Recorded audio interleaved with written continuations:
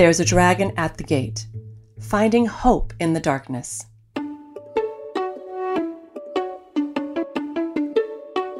There's a dragon at the gate who means to do your child harm.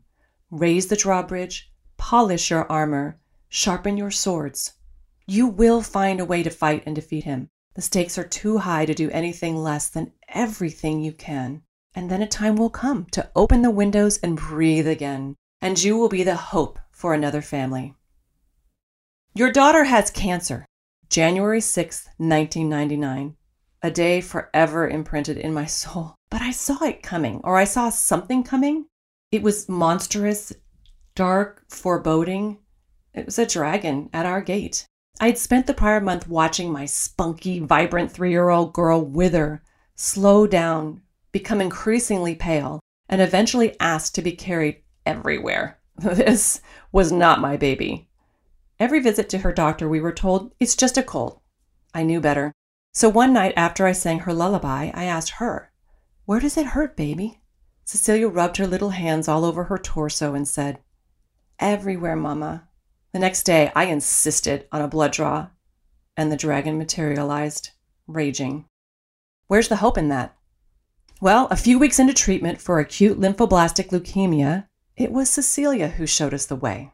As my husband and I did our best to get her psyched up for yet another injection, she had over 2,000 in total for her protocol. We laid out the agenda for the day, which included the necessary procedures, and kind of decided on a whim to include all the positive stuff as well.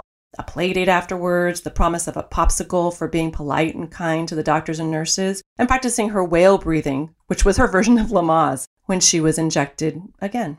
After our rather lengthy description of the day's events and repeatedly hearing from us to, quote, have a positive attitude, end quote, she declared with excitement, "You mean a Positude."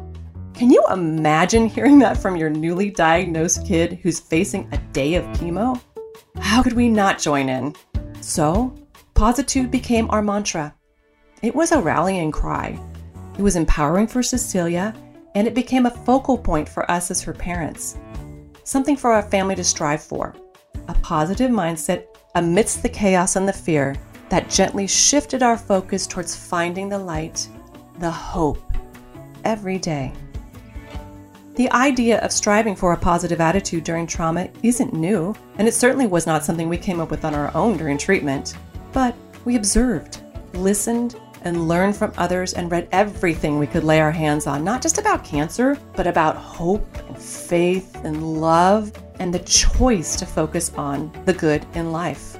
That shaped how we decided to set the tone for the next 2.5 years and the routines and rituals we created around each day in that marathon of treatment. That decision made an enormous difference in our entire family's mental and physical outcome. I am so sure of it. And it continues to impact our lives decades later during the inevitable ebbs and flows of life. My dad's passing, a landslide on our house, COVID. The act of embracing a positive attitude, even in the darkness, truly helps you find your way out and a path towards hope. Try it. Start your day being grateful for what you do have. Journal a little at night about the good in your life. See what happens. There may be a dragon at your gate, but hope can see you through.